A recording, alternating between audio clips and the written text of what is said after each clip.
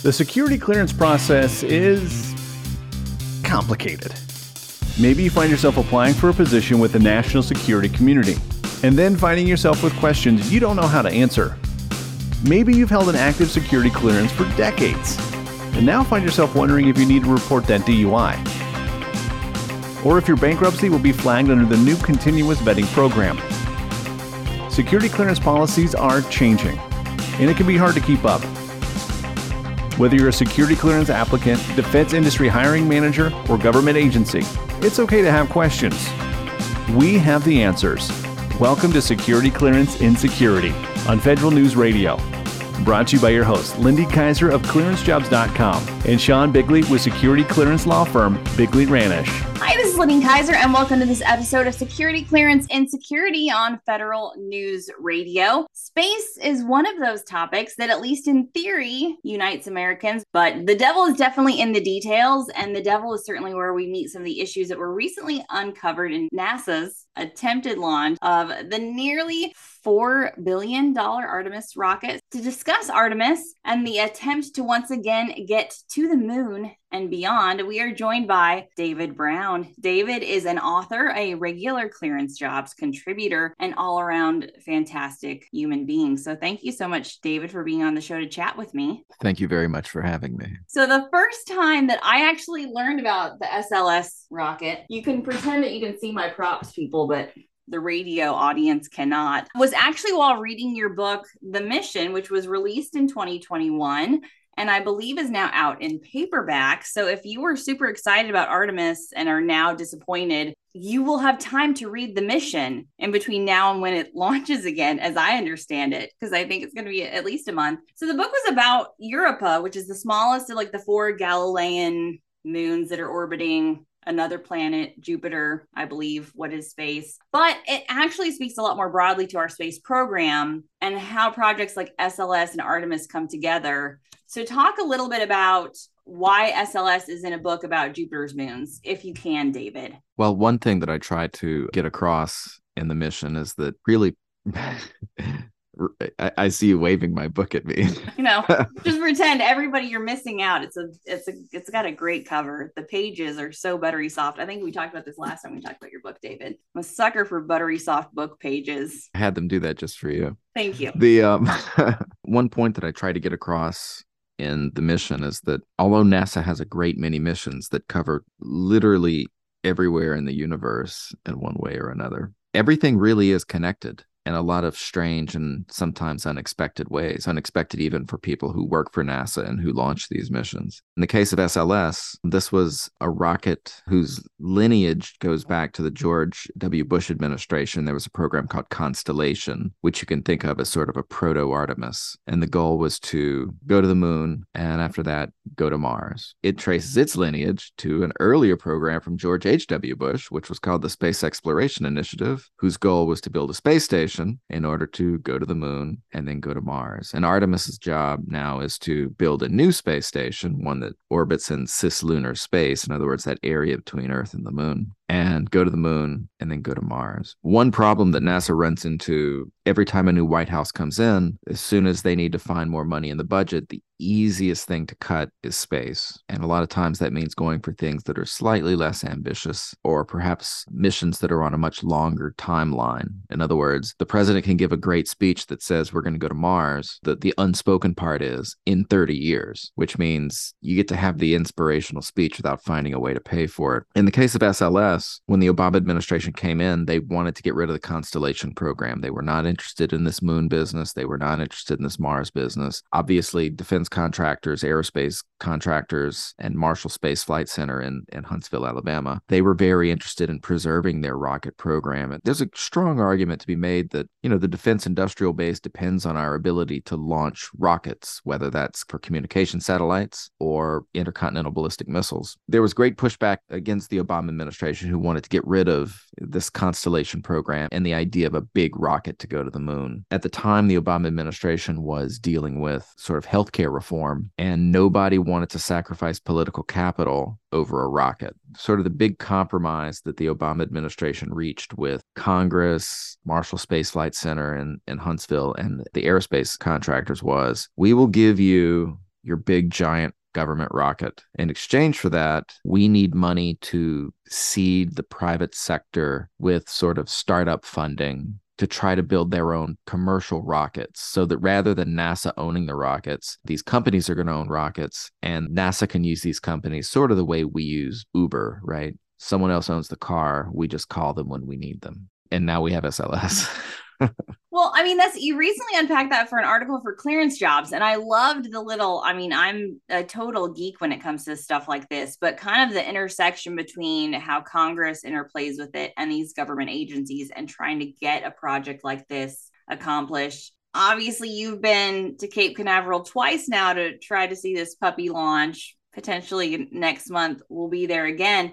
And it came down to hydrogen, which puts us back into the place of asking about the history lesson that you just gave us around this rocket and kind of the competition between, or is it competition? Are they friends? Are they enemies? Are they frenemies? Starship and Artemis. You can answer that question for me too, David. Hydrogen being an issue with SLS, can the government afford to rethink its decision-making process around a rocket like this? Or at this point, we've just sunk so much money in, this is it, right? I just have many questions about that. Tell me what I need to know.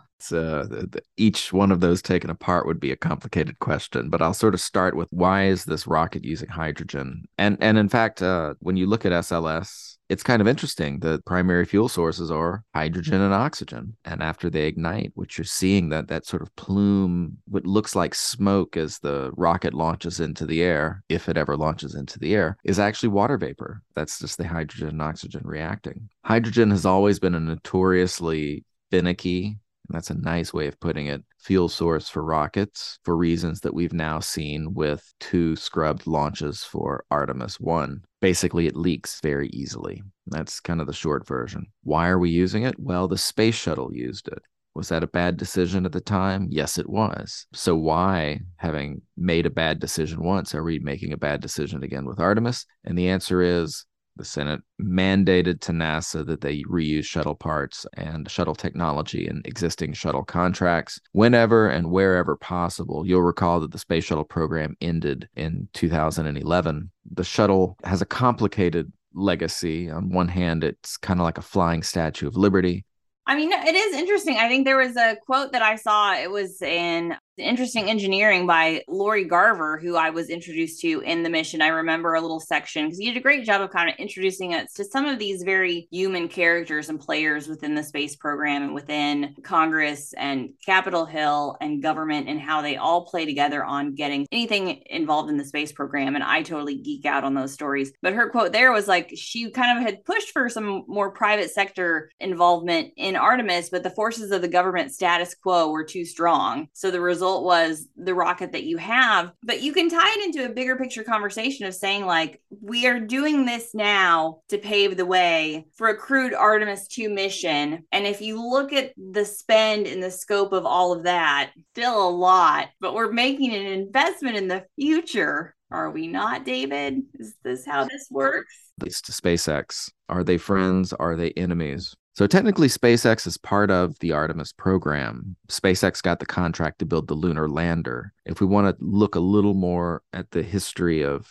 the SLS program, right after the Obama administration made the compromise that said, okay, you'll get your big rocket. One reason why the Obama administration said, but we're not going to the moon, is not because they hated the moon. It's because we didn't have a lander and there was no money to build one. And really, everyone who had built lunar landers before is dead or nearly there. So the idea was, well, let's go to Mars. We don't have a Mars lander either, but hey, that's somebody else's problem, as I alluded to earlier. To circle back on a question that you'd asked earlier about what Europa has to do with SLS, the answer is SLS needed a place to go, right? We weren't going to Mars for 20 years, but for some reason we were building a rocket now. We didn't have a lander to get to the moon, so we certainly weren't going there. Europa needed a rocket. Europa's a pretty heavy spacecraft. It's about the size of once its solar arrays unfold, it'll be about the size of a regulation basketball court. So a big rocket would be useful for that. And so those 2 missions really helped each other along. Again, everything's connected, right? So Europa had a rocket had a destination, everybody won. And in fact, both projects were approved. Now, nobody, I think, who pays attention to any of this really thinks the SLS rocket is going to be the backbone of our exploration of the moon and of Mars. You'd mentioned earlier that the SLS rocket costs $4 billion.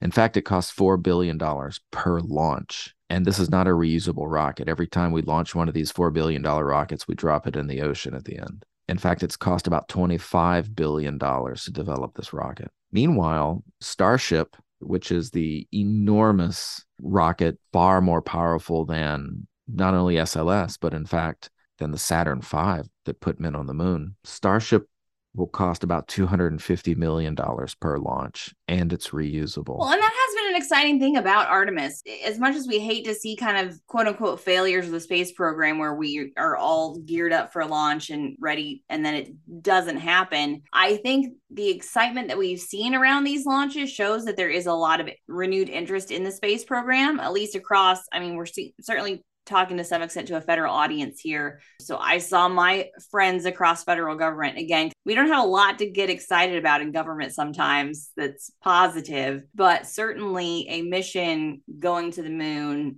going to Mars is one of those things. That's actually a really good and nuanced point. If we look at SLS, so much of NASA is always not what it seems. The International Space Station is the greatest waste of money, perhaps, in the history of the United States. From the point of view of the International Space Station as a investment in learning Russian aerospace abilities, it was the deal of the century at $100 billion. When we look at SLS, $25 billion, it's an embarrassment of a rocket. It's a colossal waste of money. However, here is where the point you make is very astute and where it might actually be itself quite a deal for the American taxpayer and certainly for the American space program. And that specifically is NASA repeatedly, as I mentioned before, has tried to get a moon mission going or to get a Mars mission going, and it has repeatedly failed. And one reason why it's failed all of these times is because there's been no sort of rally point. There's been no thing to go forward. We do very well when we have a thing to organize our forces. In this case, SLS sort of turned into that thing. It turned into the foundation of human spaceflight. Moreover, by having SLS, NASA was able to go to Europe and Japan and Canada and say, look, we're going to the moon. We have this big rocket and we're serious about it because we just spent $25 billion. What we need from you is serious buy-in. This is what NASA's saying. If we do this on our own, we're going to be canceled by the next president, undoubtedly. However, if we have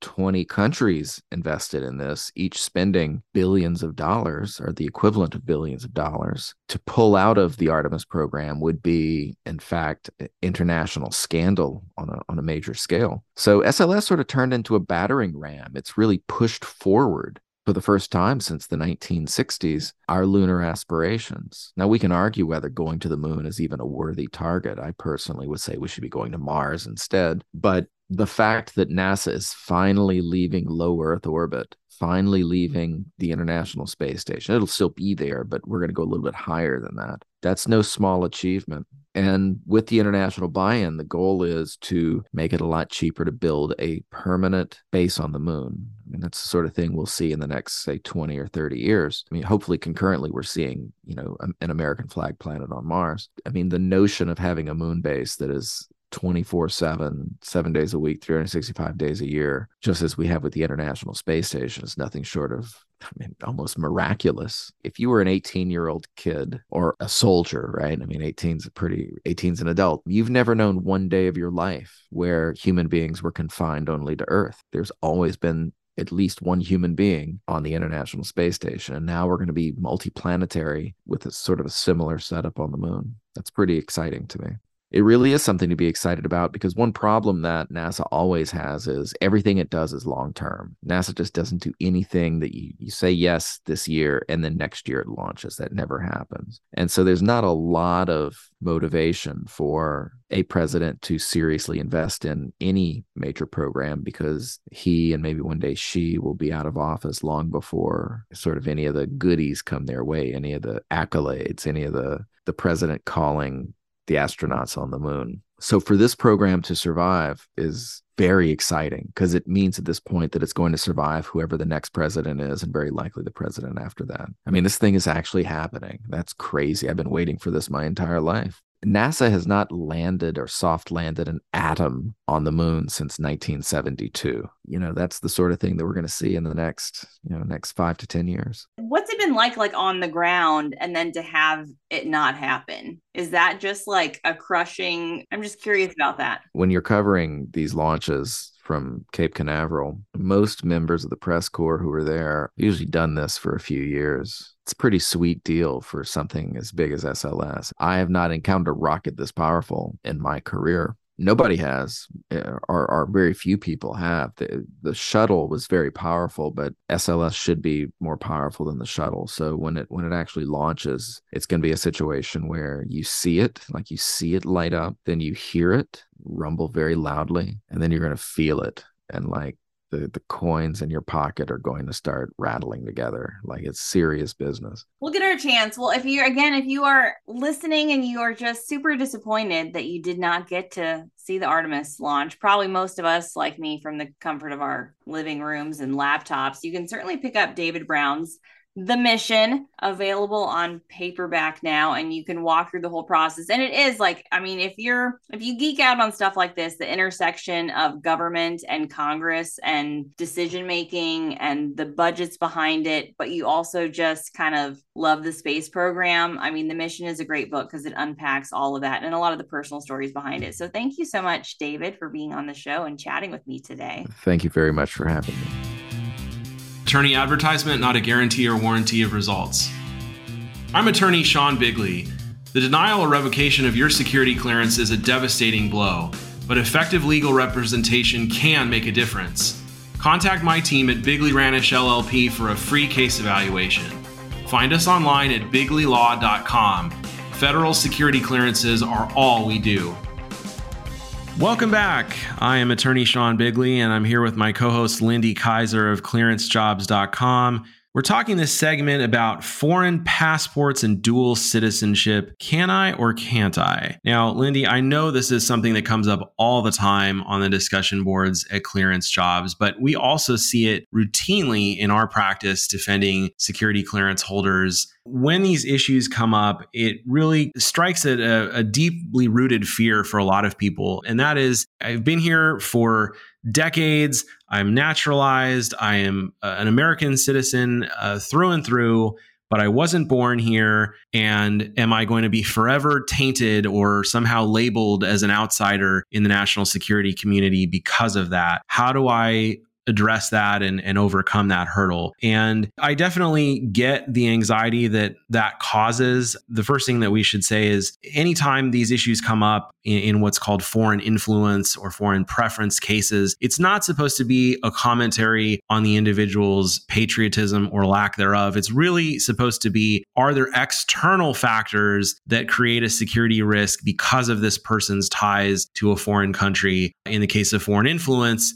in the case of foreign preference, if you are doing something that demonstrates objectively some affinity for a foreign government, that may be different, but those cases are much more rare. I know it's hard to not take these things personally, but at the end of the day, it is not supposed to be that sort of a thing. It's supposed to be an objective analysis of outside pressures. Nonetheless, when we're talking about dual citizenship and passports, there are some very clear security issues that are raised. The biggest one really is if you have a foreign passport and you are traveling about using that passport to enter and exit countries, the US government doesn't really have a great way to keep tabs on where you are and what you're doing. And as a clearance holder, they like to be able to have that capability. So if you're traveling on a US passport, it's a little bit easier for them to do that. There is a policy in place that says, as a clearance holder, you are prohibited from entering or exiting the United States on a foreign passport. You have to use your US passport when coming or going. But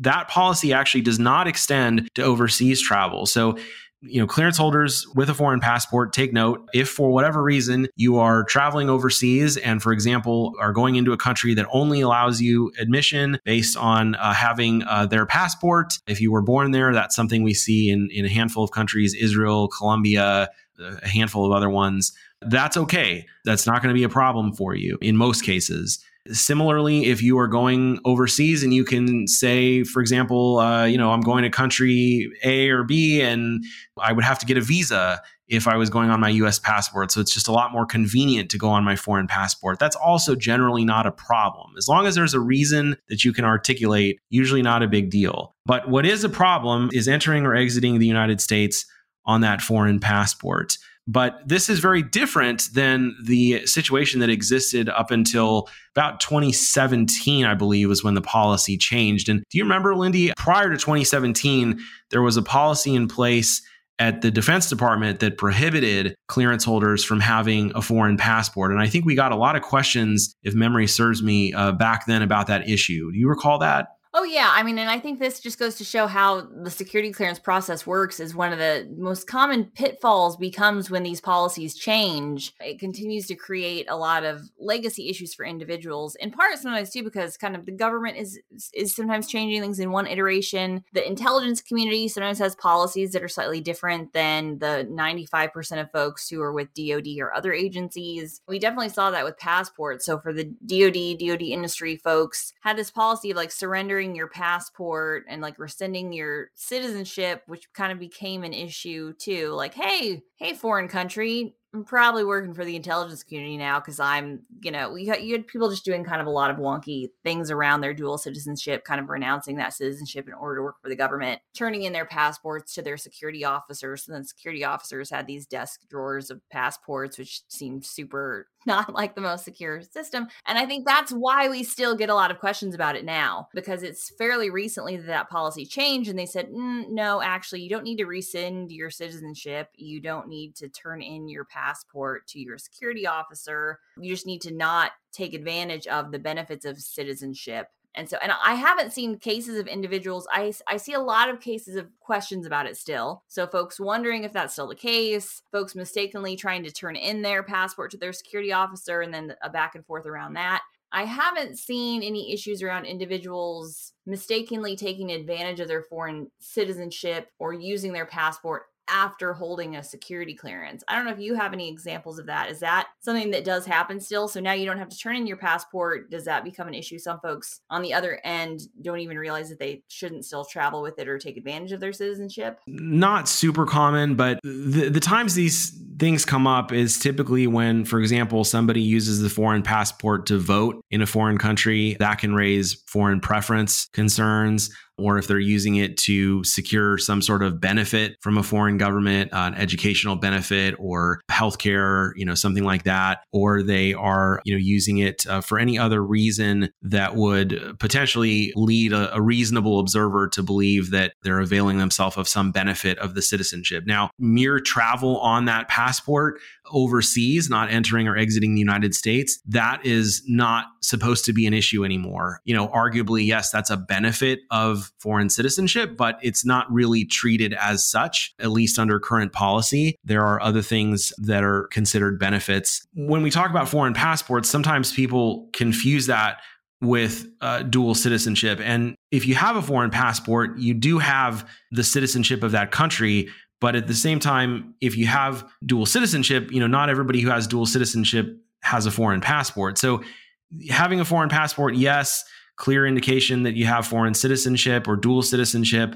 But just because you don't have a foreign passport, don't assume that you no longer hold the foreign citizenship. That is something actually that we see probably more often than any of the other things that we're talking about, where somebody says, oh, I surrendered or had my passport destroyed under the old policy, so I don't have my, whatever country citizenship anymore. And we have to say to them, well, that's not quite accurate. You need to probably go and research and find out what that country's law is as it pertains to dual citizenship. There are some countries that don't allow it. There's a small handful, I think India being one of them, where, by law, if you are naturalized in another country, you automatically lose the citizenship. So that makes it real easy. But the vast majority of countries do not have a provision like that. There are some, including Iran, most notably, that generally do not allow people to renounce their citizenship at all. So just because you've put that foreign passport through the shredder or surrendered it to a security officer or even signed something that was provided to you by your security officer. We've seen that come up too. Well-meaning security officers who,